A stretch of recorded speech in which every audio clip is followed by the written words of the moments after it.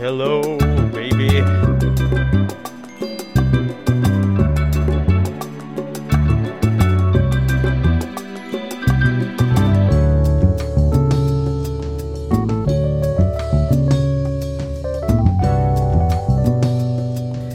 Riddle me this, Spencer. Riddle. If there was a movie called Ghost Window, Okay. would you greenlight the movie? And think of it as you are Shobo, the Showbiz King. I mean, as Shobo, the Showbiz King. Yeah. So for a little peek behind the curtain, we were just discussing I said Ghost Window, or no, Ethan said Ghost Window, and then said that should be the name of the movie, and then I said that that's a dumb name for a movie, and now he's insisting on relitigating it on air. That's right. As Shobo, the Showbiz King, I would need an elevator pitch. I would need to know the stars attached, and honestly, I would need to know, is this similar to another recent horror movie that was a hit? Because that's the only way I would greenlight it. Well, maybe if we were in the early 2000s, where, like, you know, movies like Ghost Ship, and that's the only movie from the early 2000s I can think of with the name Ghost in the title. Ghost Town. Ghost Dad was 80s or 90s, okay. And also it stars Bill Cosby, so we can't do anything with that. Ghost Rider, there is, of course, Ghost Rider. There was... But we all know... Ghost Story... Okay. Well, I was saying the issue we were talking about a little bit earlier was, is the Ghost Window scary? And I still don't think it's scary. Well, at least the title doesn't tell me anything. Like, it's just a silly... Does Ghost Ship tell you anything? Yeah, it tells me there's a ship with ghosts in it. Ghost Window, again, it's like ambiguous. Like you said, it's like, oh, it's the ghosts looking out the window, but even then, that's still pretty passive. Like, the only thing I could think of that's scary about windows... It's a town full of ghosts. The only thing I could think of that's scary about a window is falling out of it. Not scary. The Ghost Town movie's not. Isn't that like Ricky Gervais or something, like some rom-com thing? Or no, I don't know. Is that the one where he dies and then he's like lives out? He like has to haunt somebody. I don't know. Yeah. Or what about Ghosts of Girlfriends Past? How about Extras? Now, that was scary.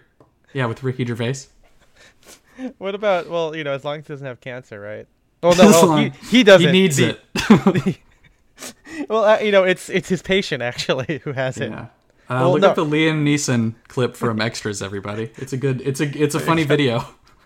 It's one of the best things that I keep continually rewatching. Speaking of continually rewatching, we're going to talk about continually re-wearing clothes. And sometimes not re-wearing for a very long time. That's right. We are Style and Direction. We are Venom. Enter the Carnage. Yeah, Enter the Carnage coming out.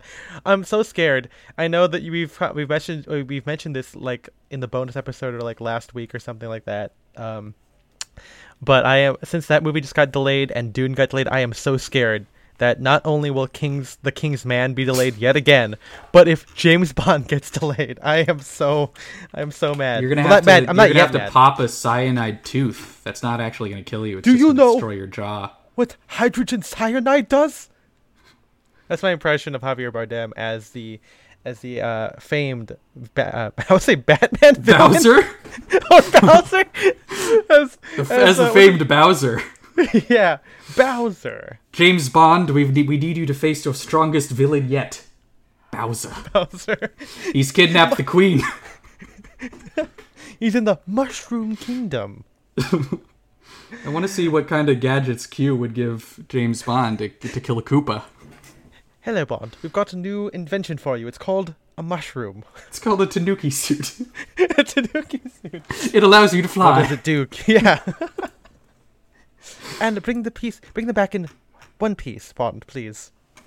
Not in pieces. That's my impression of... Fuck, what's his name? Who's the actor? He's like fucking... He's in like... Well, he's the voice of Paddington Bear. Yeah. National treasure. Oh, Paddington. What if Paddington was in the Bond film? James Bond, we have a new partner for you. Hello, Bond. Have you tried giving Bowser a piece of marmalade toast? Bowser's in this one. Yeah, This is he's the fighting one. Bowser, and he's got to use Paddington Bear. Can someone draw this, please? We've been saying this. We want it. I want Daniel Craig, Paddington Bear, and Bowser. All And in then, the same movie. Yeah. Anything else? What? I think we could throw in one more thing. Okay. A ghost window. The ghost windows. James James Bond. Bowser's James hiding Bond. behind the ghost window. Yeah, the movie's called James Bond and the Ghost Window. It's not even. It's not even like a typical thing where like the name is like a pun. It's just James Bond and the blank. Like Harry Charlie Potter. and the Chocolate Factory. Yeah. Oh, Harry Potter's in it too. Yeah. Old Harry. Old Harry. as Old horror. Harry. Yeah, that's right. And he's like, I'm gonna help you stop this Bowser guy with magic. I'm gonna jump in. Like This is like eventually like every movie is gonna be like this. Every movie is just gonna be created by an algorithm, and it's just gonna no, be this. I mean that's what Free Guy was. I don't want to get. I mean, okay, so if, again, full disclosure, if you guys have been watching my story, I could not sleep because I was analyzing the score to Free Guy. But in it, there's a couple of shout outs for something which I feel like is actually better than like the Warner Brothers movie Space Jam 2. A New Legacy. Enter the Carnage. Space Jam 2. We are Space Jam. They should have Bugs Bunny say that. Hey Doc. We are Space Jam. I would be terrified if Bugs Bunny got a hold of the symbiote. I think the havoc that he would unleash would be just like it would be like What do you a think? disaster. You think it'd be like Bugs in drag, but as a symbiote? Well, the more I think of it, I think it would just play out exactly like The Mask, because that's kind of the plot of The Mask. Is a guy who's obsessed with like old cartoons gets a hold. I've never of... seen The Mask. Well, yeah. So Jim Carrey is like an animator who like loves like old Chuck Jones cartoons, which is why he does all the Chuck Jones shit when he becomes the Mask. Like he pounds the table and his head turns into a wolf or whatever. But to be fair, who doesn't do that? Like, I mean, yeah, I do that too all the time. Anytime I see a pretty lady, my head turns into a whistle. A pretty lady. You know, Okay. like the English coffee shops. yeah. Mm-hmm. Exactly like that. Like anytime. Well, when you were in London, you were like, "Ooh!" Like All the time. I was just I was an American werewolf in London, man. I was that the whole time. What if American Werewolf was like just that, like a fucking zoot suit wearing wolf going around like? He's not actually like killing anybody. He's just like super horny. He's just like Yeah, exactly. Yeah, always standing at who is that? Is lampposts. that Tom Cruise? That's Tom Cruise, right? Tom Cruise not an American Werewolf in London. I can't remember the name of the actor, but it's not Tom Cruise. Well, Tom Cruise was in Vampire. He was Vampire. in Interview with a Vampire, Interview with a Vampire, or There it you may go. be Interview with the Vampire. I can never remember. It's one of those. What about Mandela what about effect Interview things. with the Vampire Weekend? How about Interview with Enter the Carnage? We are the Weekend. What if it was the Weekend? Like Lady- the Weekend. Yeah, like I like it. the actual one, like Saturday, Sunday. Anyway, guys, we are Style and Direction, a manager podcast at the Stuffiness. My name is Ethan M. Wong, My name's Spencer Oddie. and today we are talking about archiving your own clothing. Now, I want to say first off, like, there's we actually put this as a preview in the Discord because, like, hey guys, give us your notes of like what you want us to like kind of approach with this, because this has been a topic that we've discussed in the Patreon Discord. If you want to join in, patreon.com/downdirection, worth your $5, I think. Absolutely. And I think this concept kind of started out with our friend JTR, where he kind of talked about archiving clothing, or maybe as a better way of saying it, holding on to your clothing and not Yeah. selling it. Like, that's kind of, I think we used the term archiving because we were talking about in the post-pandemic menswear episode and the Lost episode that was on stream. That was a great conversation that was unfortunately removed by Twitch because we accidentally had music playing. No, it's like we didn't even have music playing. It was a tool that allows you to play music. It's supposed to remove the dumb, royalty-free music that you're using, but there's a glitch where if you do it like in a weird way without like looking at the permissions, your audio of the your microphone audio is in the same Twitch channel as the music, and then so when Twitch pulls it, it pulls everything. Anyway, which is, that's again, some behind the stupid. scenes. Yeah, a little behind the scenes from the things Yeah. like 3 months ago.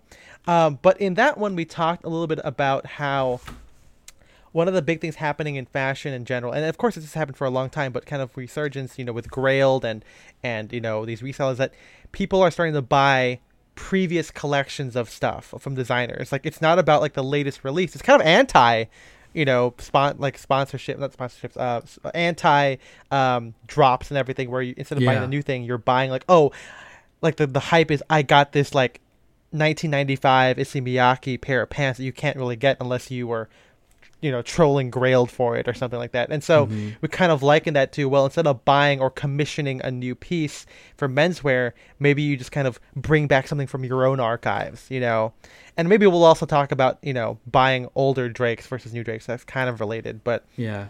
so we had this idea about like archiving stuff. And this is something that's not really, that might be new to some people in menswear, because a lot of people who get into it are all about upgrading. You start out with like H&M, J. Crew, then you get Spear McKay, then you do Ring Jacket, then you start doing bespoke. And so this idea of holding on to old things can be new to other people. But for us, Ethan and Spencer, we've been doing this for a long time. Like, not just being into menswear, but we just hold on to our clothes. Yeah. And so, that's the one thing I noticed, like when we posted this in the Discord, again, patreon.com/style and direction, $5 a month. Everyone was talking about like, oh yeah, I don't hold on to shit. like Yeah, we're alone on this. Yeah. But yeah, this is again one of those things that I think one of these freak Poisoned. behaviors, that comes from getting into like vintage collecting early on, because that's like, so yeah, as you said, like a lot of people upgrade their wardrobe, but the thing is, not to brag, but a lot of the stuff that we were buying early on was like already like, pretty good, or if not like good, what we were looking for, and also we got it for generally pretty cheap. So yeah, it's like also, the other thing with vintage collecting is it's not like you can't walk into a store and see like 7 variations of the same item in like 3 different sizes or whatever. It's like almost everything is going to be like one of a kind, essentially. And so if you don't get it right there, or if you decide to sell it later, chances are you will like never see it again. So that is like, what I think has influenced us even to this day. Yeah, mindset.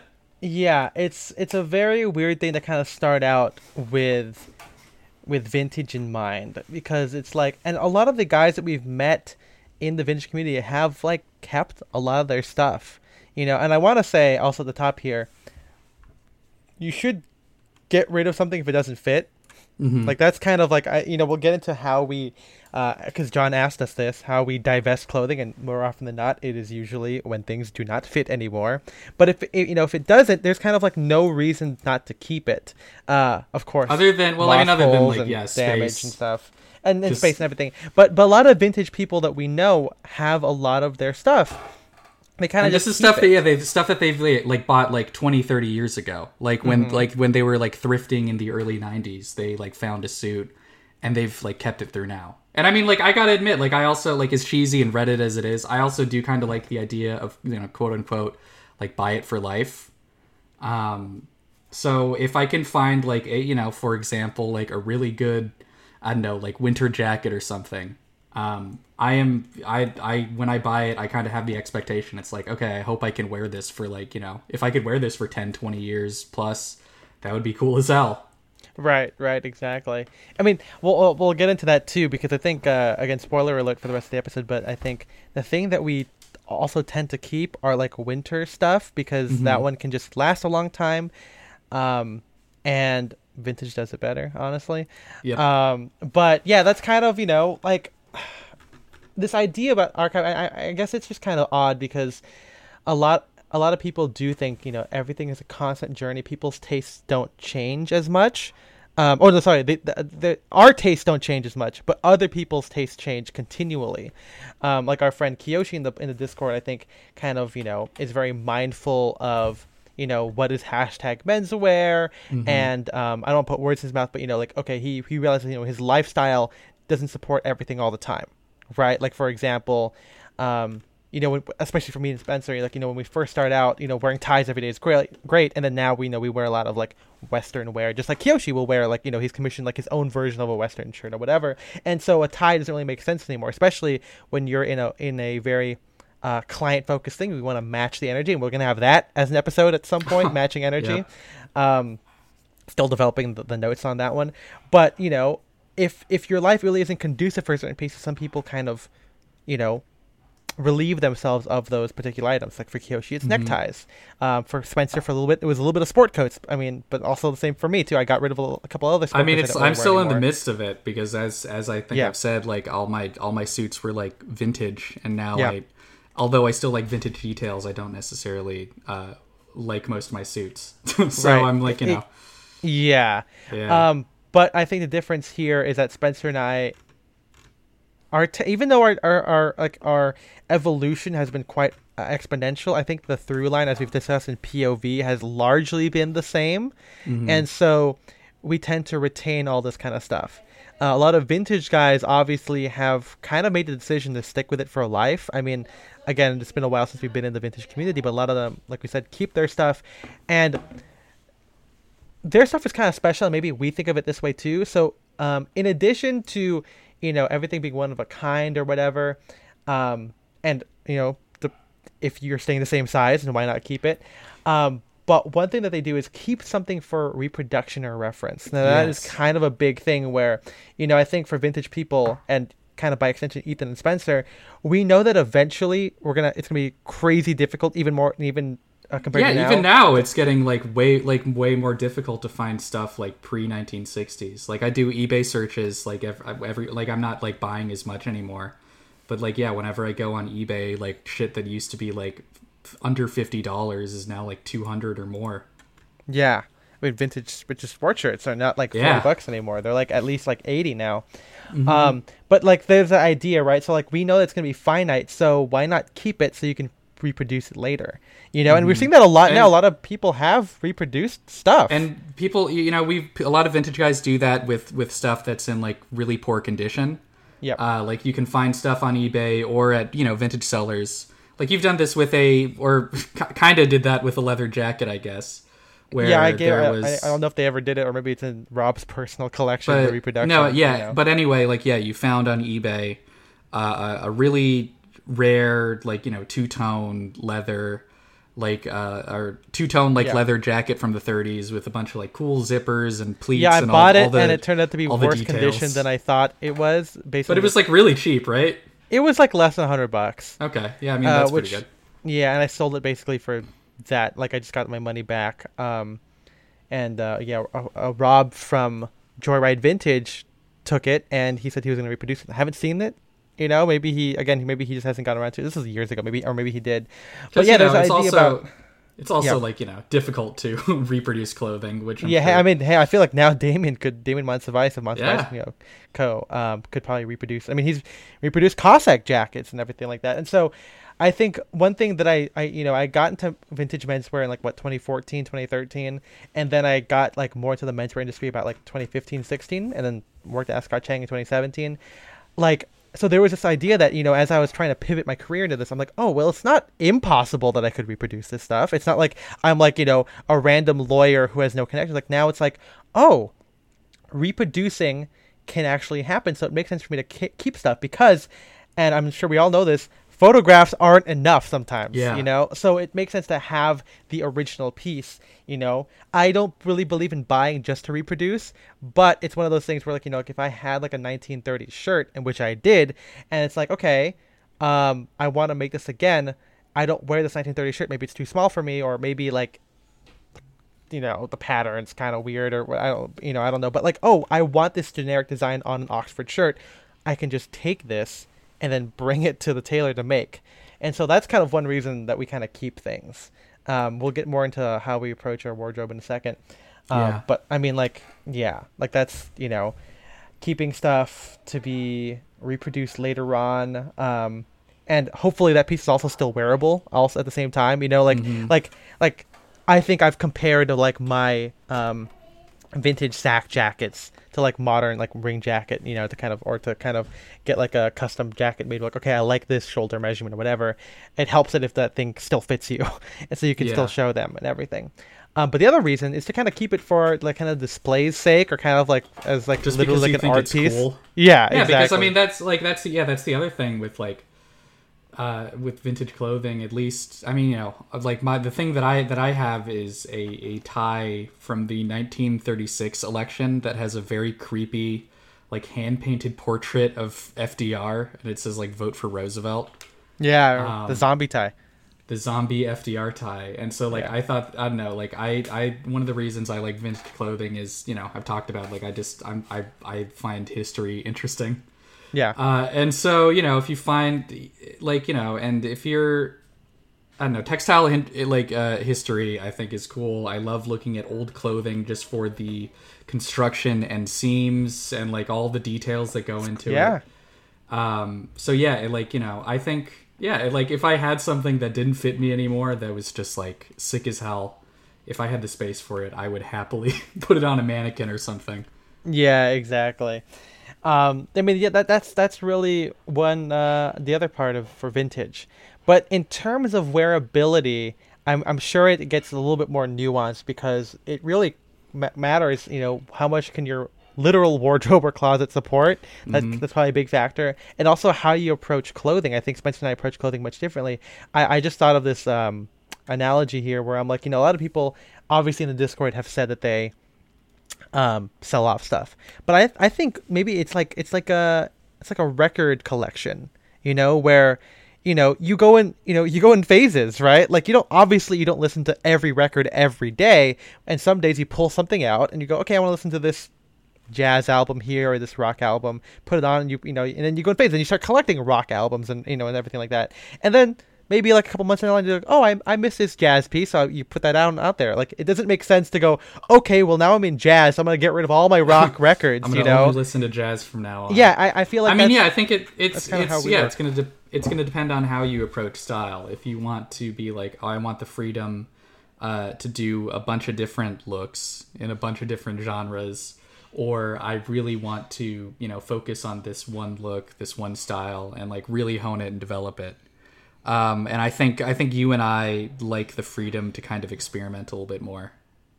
I mean, I think we're both like collectors in a sense, right? Like we both keep like all of our books that we read. Like, I mean, I get it. There's people now who have like audiobooks. Like, okay, when one's done, you delete the data of the old one, right? And you have the new book. I get that. But I like reading physical books just to have them. And then if I want to reread them or re-reference something, I will take it, like records, movies. I mean, it's like shoes, right? I mean, maybe some people have one pair of shoes, I guess, I mean, there will always be this kind of pushback between us. I don't know if maximalist is the right word, because like we're not like maximizing, but like there's a like we're not minimalists. We're not minimalists. Minimalists is I think the way to put it. Yeah, I mean, it's like, I don't know, like I like having 3 bags of chips because sometimes you feel like eating Cheetos one day, and then some days you feel like eating Lay's. But at that switch, I don't fucking throw away the half bag of Cheetos. I'll save it for a day I want to eat Cheetos. I just like variety. Yeah, but I can see the argument coming from other people like Kiyoshi were saying, but what happens if the chips become stale? Like not everything is as fresh in the current time, right? Which is true. But maybe I famously still eat stale chips because again, sometimes I take a break. Famously, MJ knows this. It's mainly because until the pandemic, I didn't have the clips for my chips, and I think during that time my dad just bought a bunch of them, and I was like, oh, finally. And so now I can actually literally have fresh or close to fresh chips each time, as opposed to like me going to the pantry and I'm like, man, you were living in the Stone Age until now. This is crazy. I can't believe you didn't have the clips. You could get them at the supermarket for like 99 cents. They're next to the chip aisle. I know. But I mean, yeah, so number one here, we should be conscious of how much our wardrobe can support. This is a very small point here. I think Spencer and I both lucky to, again, we still live at home. Where I know Spencer's moving out like by end of year or something like that. I'm probably looking to move out at the end of the year too. So, but until then, we have had the privilege of having all of what we want to wear in a relatively accessible space. Yeah, no, it's funny. Like, I mean, not to jump ahead of ourselves, but someone was asking us about like, oh, what do you do for like seasonal storage or whatever, and like, because I know some people like literally ship their clothes off to a storage facility. I can't imagine doing that. I mean, one, because we live in California and we don't need to do it. Sorry, guys.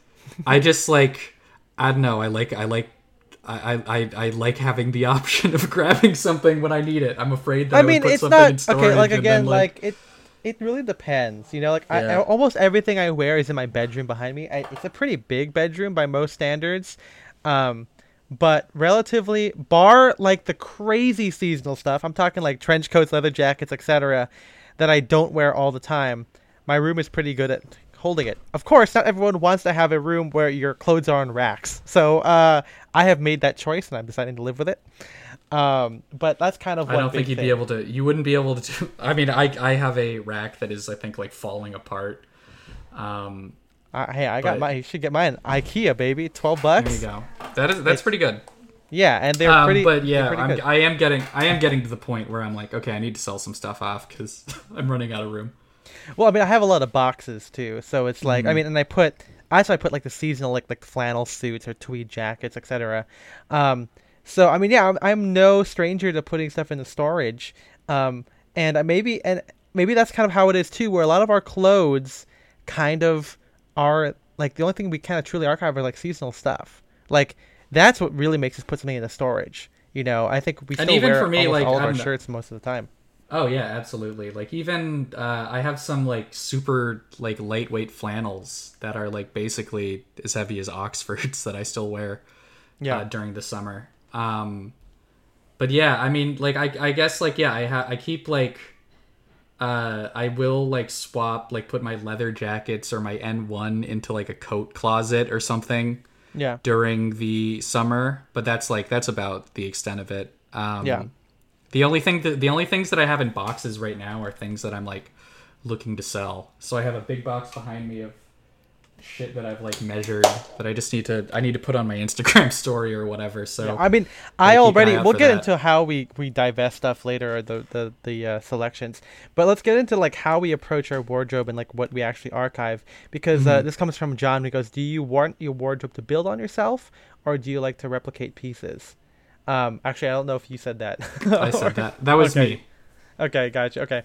And so I think one big thing here is that, like we talked about in the previous episode about like vague menswear, is that Spencer and I, our style really doesn't change that much, and a lot of what we has like already existed, and we can do it with the clothes that we already have. Yeah, it's evolved, but I mean, like a lot of the stuff that I bought when I was like in high school and dressing like a dork, I can still look back and say it's like, okay, well, I mean, you know, this, like, I still, you know, going back, jumping ahead to what's the oldest things in our closet, I have like a short jacket from like, I don't know, like 2013 or 2014. Yeah. That I still wear. And like, you know, even though I obviously do not dress the same as I do in 2013 or 2014, I can still wear some of the same pieces, just style. I mean, it's like recontextualizing stuff, basically. I mean, that's our big thing about Spencer and I's approach to style, and most sad heads in general.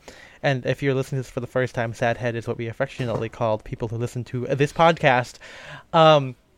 But it's, you know, I wouldn't say we take pride in having a huge diverse wardrobe. It's that our clothes, at least in our eyes, are really versatile for what we want to do. Like, again, like I have seen denim sawtooth shirts, right? Like for a long time. I didn't buy it till maybe like 2 years ago. I mean, back when I was still working at Scott Chang, maybe almost 3 years ago.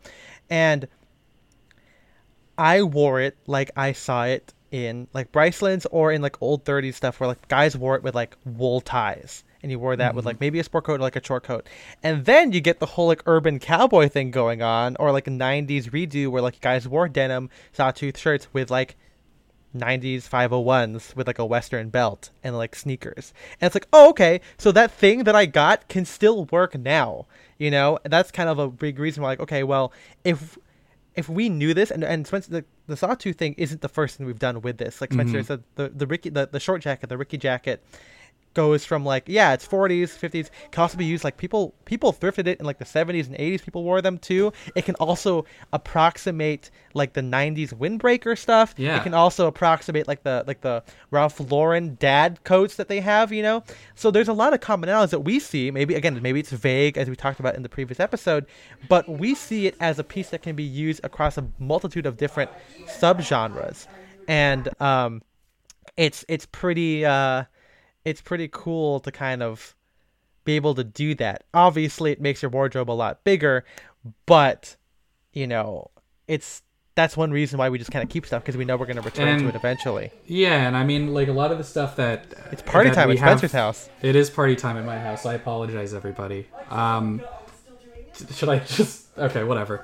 But anyway, a lot of the stuff that we have kept is like the incredibly versatile stuff. Exactly. Like a lot of my shirts. I mean, not a lot of them, but like a good number of my shirts I bought like in, you know, like high school or early college or whatever. And because, again, even though if my style has changed, like I can still find a way to wear a plain sport shirt or a random work shirt, or an OCBD or something. You know, it's nice. It's nice just to have a lot of just cool basics, in my opinion. A lot of our wardrobe are basic. There's nothing really too specialized. I mean, apart from some of the silhouettes that we wear, it's pretty much like incredibly versatile to do whatever we want to do, you know. And like maybe the weirdest things we have are like, I don't know, like our HBT cargo pants, and those are still just like green trousers, like essentially. Yeah, exactly. Like we're not like, I think I've always said like my style isn't that crazy. Like it's not, and especially like other than like a spear point collar, like that's not really that big a deal. And spear point collars, man, when Drake's came out with the long point collar, it's like I had like at least twice where someone goes, "Oh, is that shirt Drake's?" I'm like, "No, this is a shirt I commissioned for myself like fucking 5 years ago, man." Like it's so old, you know. And I think that's one reason where, again, if Spencer and I were focused on like being up to date all the time, maybe this would be a little bit different. Like maybe if we're more like throwing fits, but a lot like for us, we've been so poisoned by vintage, and by that I mean like, oh, the 70s is just the 30s collegiate style redone, the 80s is just doing 40s bold look, you know. So it's like, okay, why don't we just approximate that with the pieces we already have, you know? And so again, we've been able to kind of slip through a lot of stuff, and of course we could be wrong. People could probably tell from a mile away we are not Larry and fucking James doing the stuff, but it's the idea that we like that aesthetic, but we don't want to buy the new thing, or maybe we obviously know how big our wardrobe is, so we're just going to use what we already have and approximate it, you know. We don't really have a lot of hype stuff to begin with anyway. I think, figuring out how to approximate looks is a very valuable skill, especially if you're getting started. Have we done like an episode about that at any point? I don't know. I mean, it's kind of like POV, right? Where you're kind of just like, you know, you're seeing a trend or something through your POV, so then you kind of approximate it, you know? Like, it's one of those things where we know what we like, and we know that eventually we're going to return to something. Because it's like, we're not going to be stupid and say when we stop wearing something, we hate it and we want to get rid of it. I feel like that's kind of a reaching point to assume.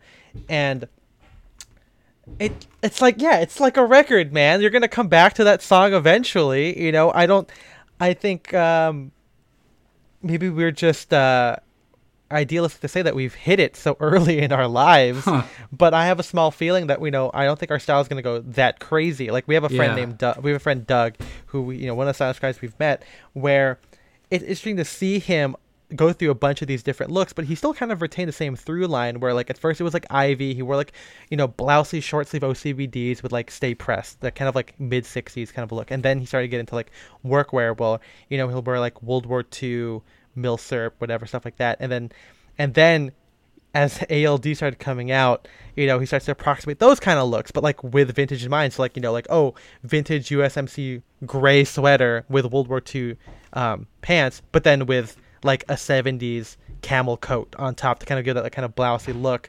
or like very drapey, slouchy look, and then with like fucking common project sneakers, or as he got now, he got like the new Dunks, so it's still like kind of similar, but he's not entirely creating a new wardrobe. Again, I don't know, he could be in the background, but I'm just basing this off of the few things I've seen. I mean, the idea of just creating a new wardrobe also just seems like insane and daunting, I think, well, I mean, I doubt many people actually do this. Like, they throw out everything and buy a whole new wardrobe. But even just like that like expectation or mindset just doesn't seem it. I don't know. It's like, again, for me, like menswear and stuff, I do it because I think it's fun.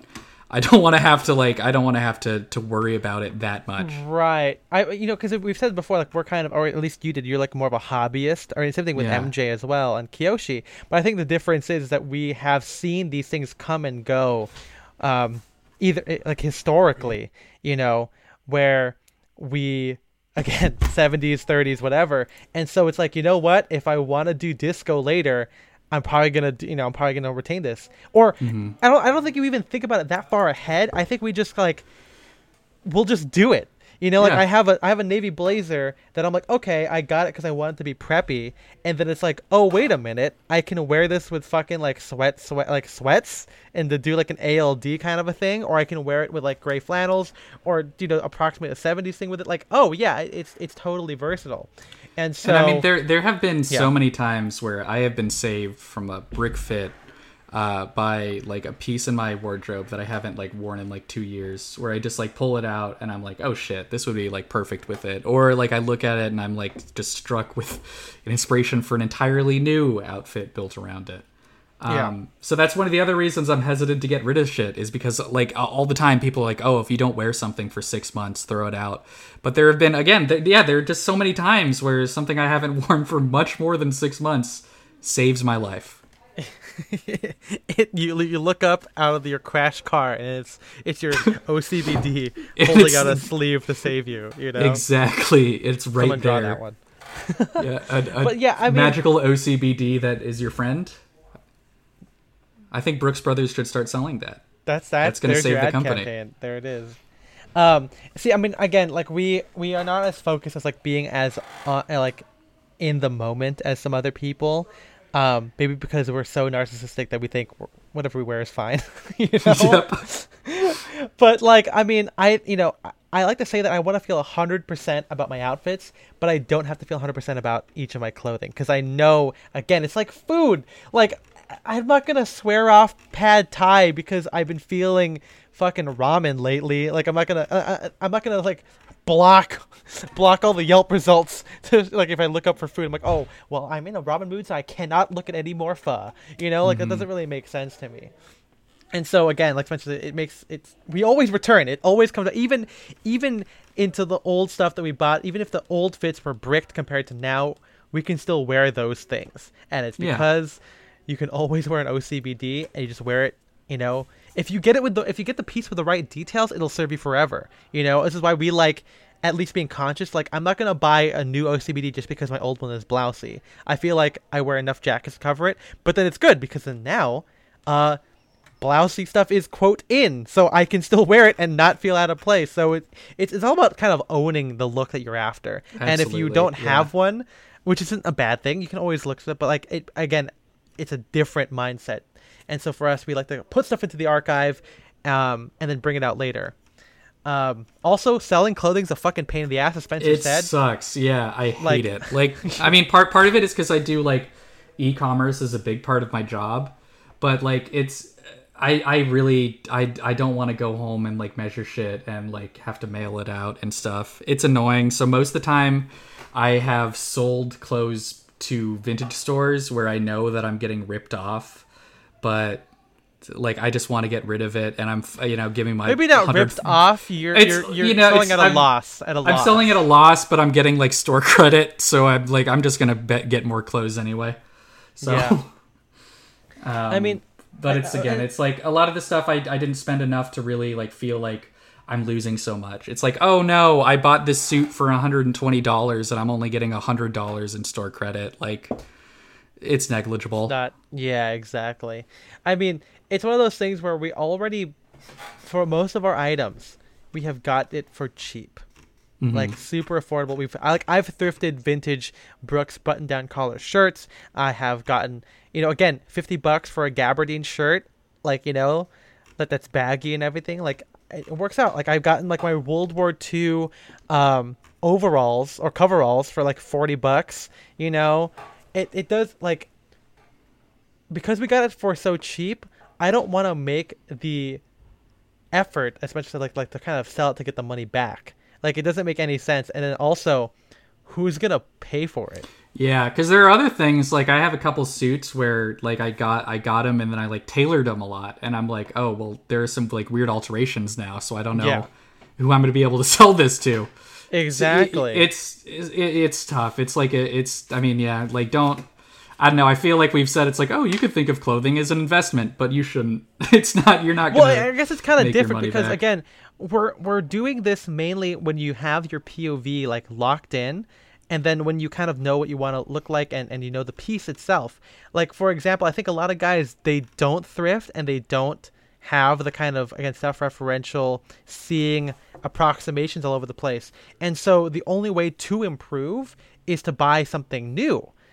Even from starting out, they have to buy something new. And so from then on, then it's kind of an investment because you're buying it, again, unhandled, basically.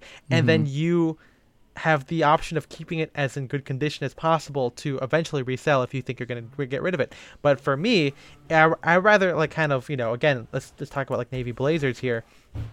I kind of got, again, the vintage sack blazer, and it's so versatile to me that it doesn't make any sense to kind of get rid of it. And if I did, it's like, who's going to pay me $20 for this jacket I got or who's gonna pay me like $60 for this jacket I got for $20? Might as well just give it to someone. If I might as well give it to someone, why not just hold on to it if it's not falling apart? Because I know I'm gonna wear it anyway. Like for me, and especially for Spencer, I think upgrading has got to be such a huge exponential improvement over the original in terms of not just like make, but in terms of details and our POV. Like, exactly, like it's got to be exactly what I'm looking for. Because otherwise, vintage will be better than just some random thing. Like, again, like for me, like a rain jacket is great, but like I was able to wear it and get it for cheap first. I mean, there's the whole thing with commissioning that we talked about, where like we just know what we want, and if it's anything less, it's just not worth it. So, but how about this? Let's move to a question from John now. This is the real one. The real question. Yeah. When do you divest an item, and when do you archive it? And I guess I can take the beginning part of this. And he also asked any examples of items that have re-emerged from the archive and then went back to regular rotation. I think one big thing here is to talk about things in terms of rotation. I know Spencer, this is different for Spencer because Spencer has a more of like kind of a more basics uniform approach to clothing, whereas I don't. I kind of dress a lot more emotionally based on inspiration and based on just like how I feel about getting things. And so for me, there really isn't a rotation per se. It's more so like, what do I feel like? So I literally go to the archives all the time where I'm like, okay, what shirt is calling out to me? What sports shirt, whatever. And so those kind of come in and out. And some days, like if we use sports shirts as an example, I used to wear solids when I first got into sports shirts. And then I got into Aloha rayon shirts and check sport shirts, and I wore that. And then now, as I'm kind of going to this more basics route of, kind of 90s redo, whatever, I started wearing the solids again. So because, again, like we're seeing a lot of brands doing plain solid rayon shirts. So that's how we're approximating the look without spending $150, $175. It wouldn't have made sense to get rid of the plain ones. Same thing with like spear points and OCBs. I wear two styles of shirts with ties, spear points and OCBDs. Some days I feel like wearing Ivy, and then some days I feel like wearing a spear point collar to do like with a collar bar. And that just, I can't tell you when that happens. It just happens, just like wearing, like my whole essay on wearing solid sport coats. Like you should always have them. Doesn't mean you have to wear them every day. And so I've gone back and forth, so the only time I honestly divest an item is when I literally can't wear it anymore. Usually that is because the fit is bad or the silhouette is just not what I want. And it's nothing new has been divested. Only things old, aka suit supply or fast fashion stuff, is mainly the thing that's been gotten rid of. Or I just bought it a couple sizes too small because I didn't realize I wanted, a bigger. You didn't a know bigger you fit. didn't you But didn't know you wanted the fuller cut. Exactly. That's about it. What about you, Spencer? What do you think when you divest? When do you archive? All that kind of stuff. Yeah, I mean, I divest when it's something that I know that I'm never going to wear again. Like a lot of my vintage suits, again, while I can still think they're cool for, it has interesting cloth or has interesting, like maybe it has a really good lapel. I know realistically I'm not going to wear something with like super bold shoulders or, like something in a super heavy tweed or something with a really low buttoning stance. That'll get rid of. I mean, it again really depends on the amount of effort involved in getting rid of something, but it's mostly stuff that I just know I will never wear again. There was some stuff that I was planning on selling because I outgrew it, but then last year I lost some weight and I can now fit it in again. So I didn't necessarily keep it because I'm like, this will fit eventually, but it ended up working out. Yeah. See, I mean, yeah, it always works out. All roads lead to the freeway. All roads do lead to the freeway, as my friend Jeremiah has once told me. Sounds like Judge Doom. I am the law. Yeah.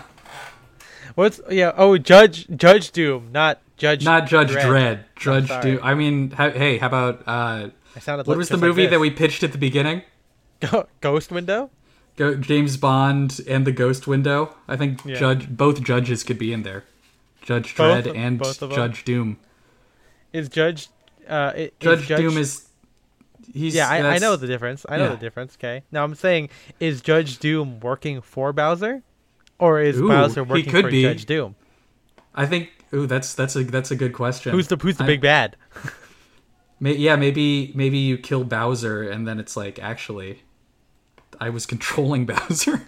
Hey, Bond, you know what's her name? Vesper? When I killed her, I sounded just like this.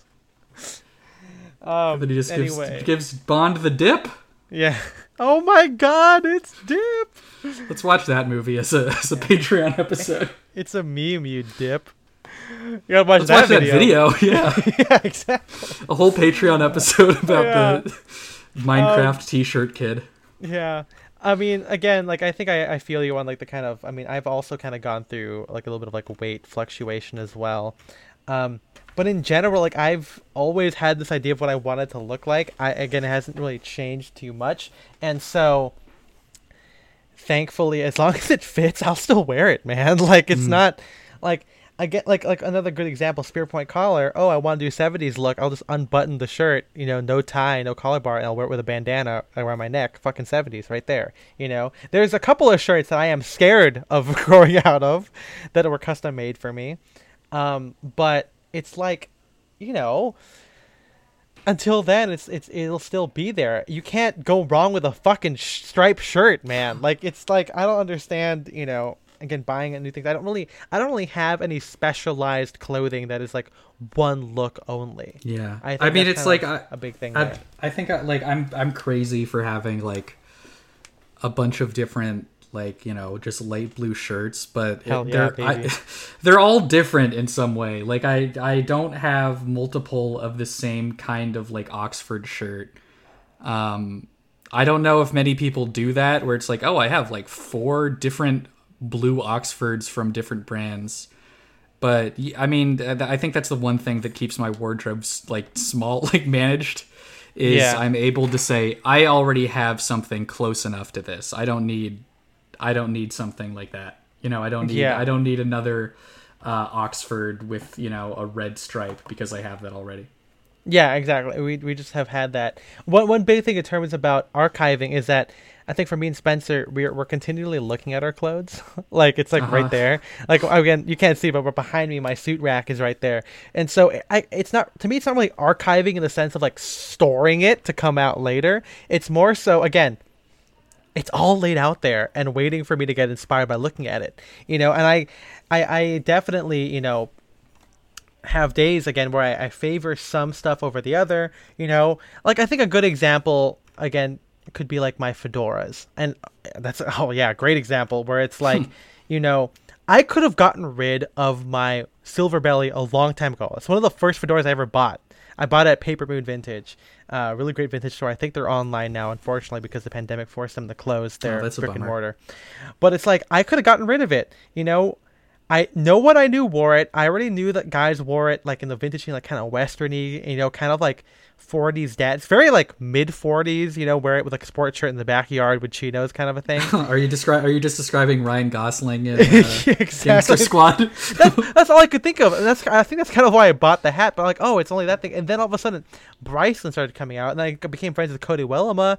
Got to see more musician inspo. I was like, oh, there's more ways to wear this thing that is so classic. Cool. And now I'm glad I wear it. And I wear it, I think, more than my custom Wellama fedora, at least the black one. And then this whole past week, you know, I commissioned the black Wellama fedora, wore it a little bit, couldn't figure out how to wear it. And then I wore it like 2 times this past week. So it's like, you know, you just kind of get inspired by this kind of thing. And it's not... None of them are like that special. Maybe the black fedora is a little bit special. Maybe my Western fedora is basically a fedora with a thin band that makes it look Western because it's a tonal ribbon on a similarly tonal felt. But like, you know, it just didn't make sense in retrospect to kind of sell it off. I did get rid of my boaters because that's kind of weird. That's Those a little are too hard to special. wear. Yeah. And also, like, they're just too small for me. I don't know how I ever wore them. I think I just, like, forced myself to wear them. You know, I think I've gotten rid of a couple of stuff where it just didn't make it, like, the button stance was too low. Like, I think Andy has a lot of my older clothes. And some of that stuff is like, oh, I got them a little too tapered. And so... I don't want to sell it for like on eBay, so I sold it for him like $20-$50, you know, per item, not that much, and you know, and he still wears them, you know, which is great. I mean, that's the other thing, like with vintage clothing, and you know, the mindset that the curse you get from vintage clothing is you don't want to see things like go to waste. Like, I mean, obviously, like, you know, that the same should be for all clothes, but I feel bad like throwing away vintage clothing. Like, even if it's kind of ratty or something, like this in a way that I wouldn't feel bad just tossing a shirt that I got at like Target or whatever. So I like I could just like toss a bunch of shit that I'm like, oh, I'm never gonna be able to sell this or whatever. But I feel bad. I want to see it continue to like, I don't know, live. Well, I mean, big thing. I think we talked about this with the merch episode. Like, I still own my Star Wars T-shirts from college, and I think it's different because like I know that like obviously I don't wear it every day, but there are days when I wear a T-shirt. It's still rare, but like I don't want to get rid of it. Also, like those T-shirts don't exist anymore. Like, it's kind of cool. Again, you're not. If it's like again, it's a vintage thing. If you get rid of it, you're not going to be able to get it back ever again. Exactly. You know, I can't really imagine. Again, it's inherent in us to like not build and like wear new things all the time. And I think one big thing too is because with the approximation thing, it's like, okay, we don't need to buy the new thing to get that particular like look. And it also on the flip side, it also prevents us from trying new things because we don't like want to see what we already have go to waste. Mm-hmm. You know, it's like, yeah, I could upgrade my Drake's one. Like, this is kind of recent where like I upgraded my Spear and McKay jacket with the Drake's one, and then all of a sudden I saw that Drop 93 posted like a ring jacket from the Armory on there in balloon. I'm like, fuck. But it's like, you know what? Like, I just got this thing. I should just continue to wear it and kind of, you know, force myself to do it. And yeah, you could argue that I'm not giving it 100%, but you know what? Like, fuck it. Also, I don't have like $1,000, man. Like, I'm not gonna, you know, and I still own my Spear McKay jacket. You know, maybe I'll still wear it because the Drake's one is slightly different. But, you know, I also know that I'm kind of growing out of the Spear and McKay silhouette. It's a little bit too narrow in the shoulders for me. And, like, that's, again, an aesthetic change where I wish I had it originally, but I couldn't afford it. And now I can. So that's kind of how one thing kind of changes. Other than that, again, other than, like, you know, me not wanting to or unable to let something out because of the tapering, you cut out the fabric. You just, you know, if it doesn't really support stuff anymore, it kind of gets removed. But so far, things have kind of plateaued. You know, our military chinos are perfect for whatever we want to do. Ivy, business casual if we wanted to, Yeah. or like workwear, milsurp. You know, and so for buying for long term, I wouldn't say we do that with like in the sense that it's gonna last, but we do it because we know we're gonna be able to do a lot of aesthetics with this particular thing. Like my Bal McCann from that I got from that we've mentioned a couple times is like it's great to wear for like 40s dressy stuff. It also works with like sweaters and hoodies to get like an ALD kind of a look. It also works for like the pity look where every guy seems to be wearing a Bal McCann to pity. So it just kind of worked out like that. I don't think we thought about it like, oh, this is the most classic version that will stand the test of time. It's more so how can I do other stuff at the same Yeah, I mean whatever. that's the great thing about once you actually kind of figure out what your POV or look is. I mean, I haven't bought anything in like years and thought to myself, oh, I hope I'm like still into this in a couple months. Like that thought like does not enter my mind because I know if I'm looking at it, I'm so static, baby. I'm so stable. Or I look at it if I'm looking at it now and liking it. I'm pretty confident in in that I will like it a couple years from now. So I always try to like buy stuff with like long term wear in mind. Yeah. Like people could like people could balk at how much we spend on Aldens, but if you expect to wear those for the next like 40 plus years, which shoes your foot size doesn't change as much. Yeah, exactly. I mean, I think shoes is one of the recent things that Spencer and I kind of divested in a sense where we got Aldens and whatever. Like I got rid of like my Allen Edmonds ones, also because they didn't really fit right, but I kind of forced myself to wear them. Yeah. But like that's a good example of like something that kind of just stays. But yeah, so if something is like expensive, but it is a like theoretical one-time payment, that's much easier for me to swallow than, oh, I'm gonna like buy these shoes, but then I'm gonna have to get another pair of shoes next year when I don't like these anymore, or when they're not as in style or whatever. It's nice to have that kind of stability. I mean, again, you force yourself to force versatility, right? Yeah. Like you commit to it. Like again, like me with my Tassa loafers. Like I wear those like literally all the time, and it's like, oh, I don't like sometimes. Yeah, I mean, I have specialized shoes. Like I have like the LHS for more casual stuff. But sometimes, some days I'm like, you know what? I'm gonna wear the tassel loafers. I'm gonna wear it with shorts. I'm gonna wear it with jeans. I'm gonna wear it with trousers. I'm gonna wear it with a suit. It kind of just keeps going on, and it's because I love it, and I don't really feel the need to kind of again divest them or sell something else off. And so yeah, long term is always kind of in the back of our heads. But it's not the only. It's not the only reason. And we've also looked out where a lot of the vintage stuff that we buy is in relatively good condition, and it's relatively affordable. Like again, I could understand like, oh, like you thrifted like a Ralph Lauren OCBD, which again has typically smaller collars and has branding on it, and then you wear that to work, and then all of a sudden you go, okay, I'm gonna buy a Drake's version. For us, we've been lucky to find the Brooks Brothers OCBDs, and so. When Drake's comes out with theirs, like Spencer said earlier, I don't really have to buy the red stripe shirt because I already have the red stripe shirt that already has a very similar aesthetic and detail and everything. And plus, we like vintage shirts better than Drake's OCBDs. Yeah, exactly. It's always like I want a 60s 70s Brooks Oxford. That's the perfect OCBD. And from what I understand, that's Jake's, right? They make it based on that. Jake's, Mercer and Sons as well. Yeah, but I'm not going to pay that much for an OCBD, frankly. Not until we can't find them anymore. Because we've been pretty good about finding relatively unworn stuff. And then seasonal clothes. Spencer and I don't really buy anything that's too seasonal. So that kind of. I tried. That's the other thing. Out. I try to buy stuff that's like I could wear this 4 seasons. This is something that I could wear. Yeah, this is more LA. So again, we are lucky to have this. But it's like, oh. Why buy white linen pants? You can buy white cotton pants that you can wear more year round. Because linen, exactly. as we said a couple. I'm gonna wear my white pants in autumn when it's because it's still fucking hot here in autumn. Yeah, but I mean, it's like if I had gotten linen, I wouldn't be able to wear those. Yeah, and that's mainly because cotton can go with flannel and linen, but linen cannot go with flannel. Like that's weird. That's a weird combination. And so kind of maybe lastly, we already talked a little bit about trendy clothes. We don't really buy trendy clothes. Again, it just kind of helps that menswear is moving, especially the post-pandemic menswear or the menswear merger, as Simon Crompton has called it. It's kind of moving in the direction that is in our wheelhouse inherently. Everyone's gonna fall into sad head dumb at some point. Yeah, I mean, come on, wearing DBs open, high-waisted pants, long collars, white socks. Like, bro, we've been doing this. Not saying that like it's nothing new, but it's more like we just kind of already we're prepared, and there was no way for us to predict it. It just worked out, man. Like again, I got rayon Western shirts, and then all of a sudden, Wythe is making theirs, and I'm like, oh, cool. I don't have to buy the Wythe one because I have the original one.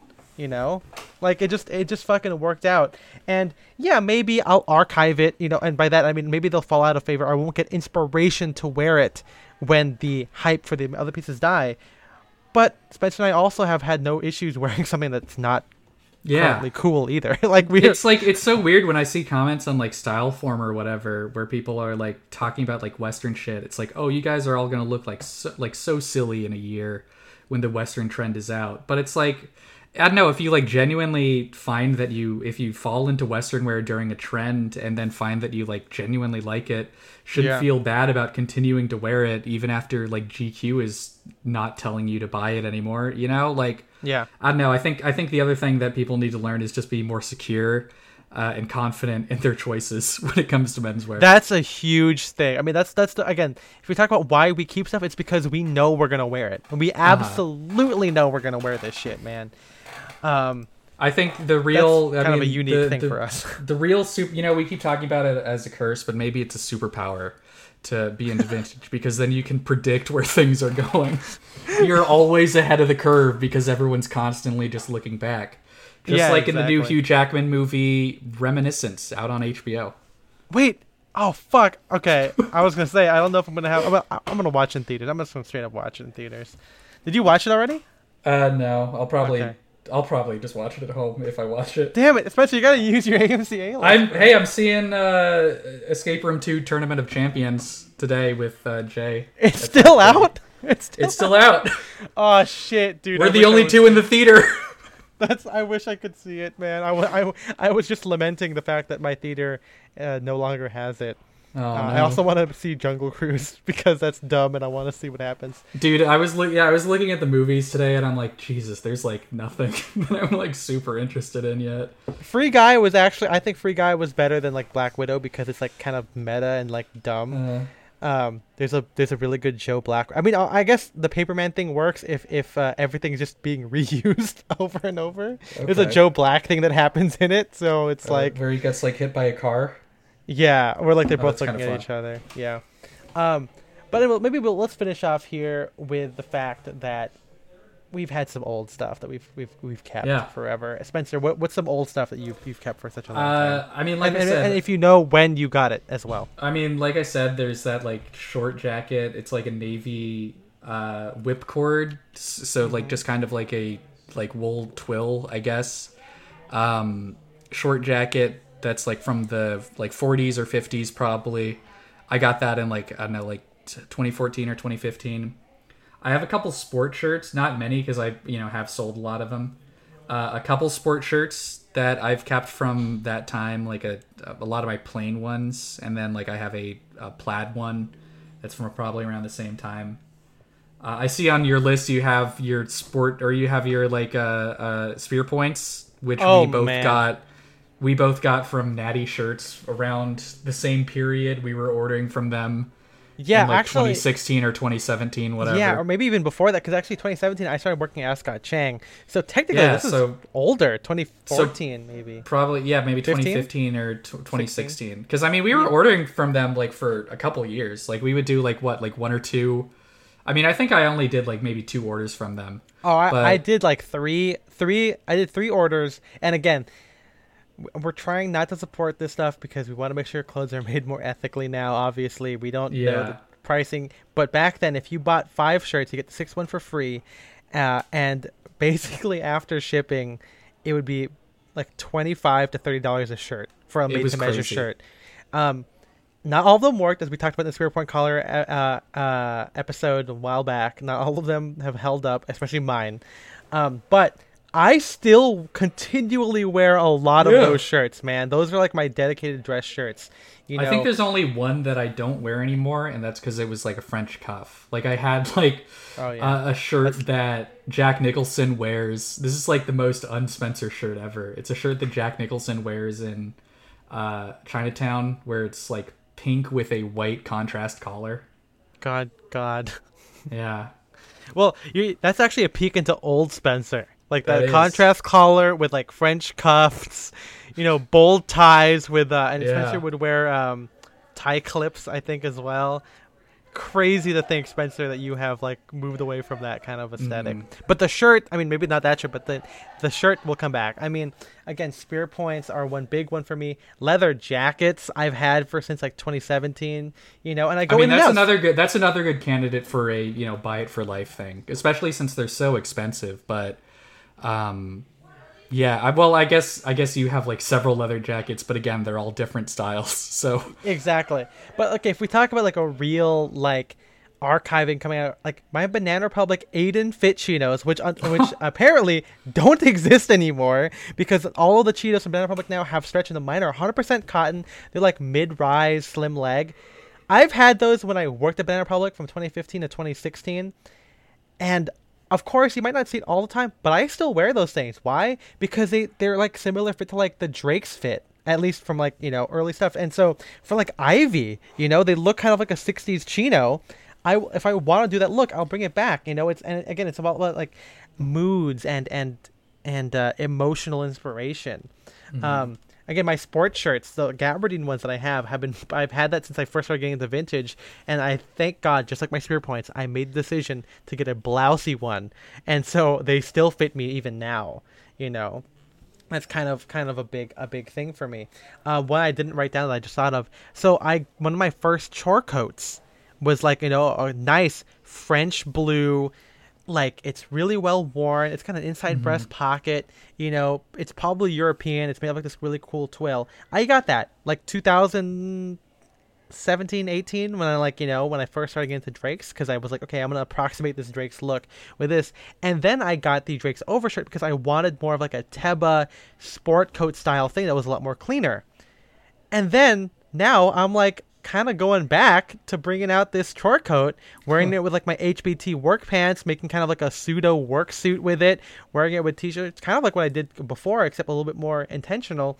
And so it wouldn't have made sense to completely upgrade my chore coat or with the Drake's overshirt. It's kind of fun to have two different things that kind of pick based on the aesthetic. Of course, I could have just worn my Drake's overshirt with the HBT pants, but the vintage short coat is also cut differently. It's shorter. It's more lived in. I also wore it to paint a couple of times, so there's paint splatters a little bit on the body. And so it's become a new garment to me that, is worth bringing out of the archive. It's classic Painter Ethan 2018. Classic Painter Ethan. Or like, and I think maybe if you think about stuff like that, think of yourself as like a designer, maybe, and like you're kind of, referencing the past. It's like, yeah, if Spencer wore a spear point with like a sack jacket, it's like Spencer 2017 kind of coming back a little bit, because we are like that. We are self-referential people. We like looking to the past and bringing in something new in there. We're, as much as we're kind of predicting sometimes a little bit of where things are going. So, and being conscious of this is how we are able to, quote, archive things, maybe unintentionally, and then bringing them back when the emotion comes to us. Of course we buy new things. Like I bought, new 501s, right? Like that's kind of a new thing for me, because before I would just wear like one pair of jeans, but now I have like the Levi's 90s 501s. I bought Ring Jacket, but I still have 1940 sport coats in there, like the Houndstooth one I wrote about in the Brown Check Jacket article. I wore my khaki fucking Suit Supply DB that I've kind of brought out of the archive. That's a literal archive one that's kind of come back. I remember he posted the Facebook post of you being like, I want this back in like 2013 or 2012 or whatever. And it's still here. I wore it with like a turtleneck to like a party. I wore it with like a fucking fedora to kind of, approximate like a bracelet thing. And it helps because it's It's a khaki DB. I don't know what to tell you. It's such a classic thing, I've never been like, oh, I gotta buy these fucking off-white Jordans and then struggle to figure out how to wear them later on. I wouldn't say that we're better for it, but because we're just stuck in this kind of like Americana past, our style hasn't changed. Call us boring if you want to, but I still say that we've been able to kind of approximate and fit into other aesthetics with relative ease thanks to the archiving. Yeah. And it's just like, I mean, yeah, a lot of this comes from the mindset of being collectors and vintage collectors. But I don't know. I think, as I've said before, it has gotten me out of a couple jams. I like having a large, diverse wardrobe. Yeah, and I'm happy. I'm happy to keep things for as long as they survive. Yeah, like that, I mean, yeah. That like Mr. Freedom jacket that I got. Like, I'm planning on wearing that like forever. Like, I want that. I can't wait for that to like. I mean, also, like, frankly, it's expensive. Like, so that's one of the other reasons I want to wear it forever. Yeah. But, yeah, it's like one of those things where I like also just how clothing kind of ages as you wear it enough and becomes more and more yours, which is why I like keeping things for so long. That's my favorite. I mean, that's when I think everything looks best. Again, we try and get the most bang for our buck, but with the best possible bang as we can. Bang. Again, vintage Brooks Brothers, vintage Polo Ralph Lauren, vintage military stuff, they've lasted for so long, and we also tend to be pretty picky when we do get them. Like my World War II chinos have no stains on them at all. Yeah. And so I can wear them to work if I wanted to. My ties are one good reason. I mean, it just like ties. Like, why get rid of them when you're gonna return? I mean, I'm probably gonna return to a rep stripe at some point. Foulards. Knit ties. Like right now, again, this is not menswear, but I thought it'd be fun to kind of close on this. I still own my Tintin books from 2000, like when I was a kid. I still own them, and over the pandemic, I decided to reread them. And it's like, yeah, you collect books. You're going to reread them at some point, hopefully, or reference them. So, just like with records, and maybe this whole episode is useless to you if you are not a collector. So I'm sorry you had to listen to it, but it's a peek into the mind of the insane. Yeah.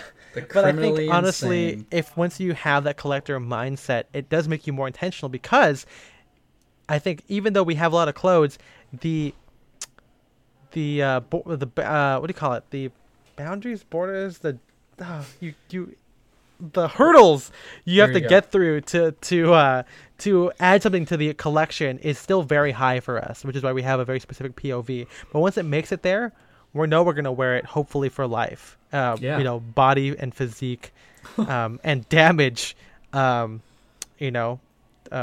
from those things. So hopefully this has been helpful to you in how we archive and how we keep clothing and everything.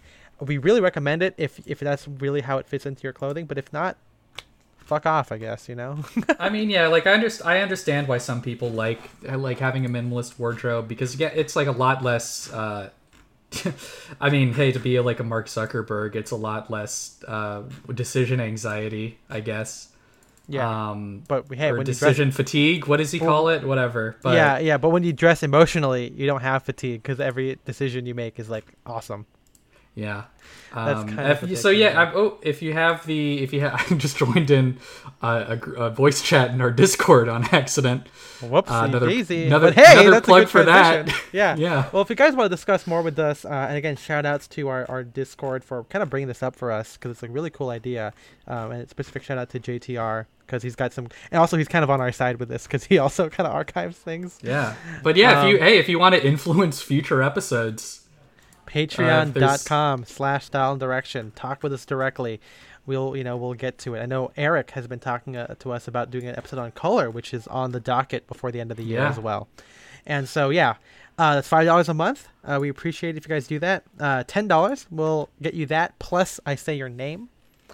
And a bonus episode that goes for everybody as well. But big thank you to Austin Malott, Shane Curry, Philip Gagard, Audrey Jessica, Jeremy Ostreicher, Jarrett Colian, and James DeVonzo. We appreciate you guys so much. If you guys can't support in that way, it's okay. You can follow us on Instagram. But you can also give us 5 stars on Apple Podcasts.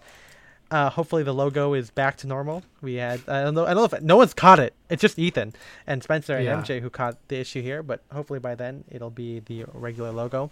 But yeah, we hope to see you guys. Jump in our follow-up chat because I'm sure you guys have plenty of questions. I'm sure the Discord has plenty of questions and comments when we go on Twitch, 8 p.m. on Sundays. We also do a gaming stream on Wednesdays, which we've been seeing some scary and spooky stuff lately. The VODs are on YouTube. I'm Ethan M. Wong. I'm Spencer DSO. And big ups to MJ for producing the podcast. Don't get on mic. We'll see you guys next time. Bye-bye. Bye-bye.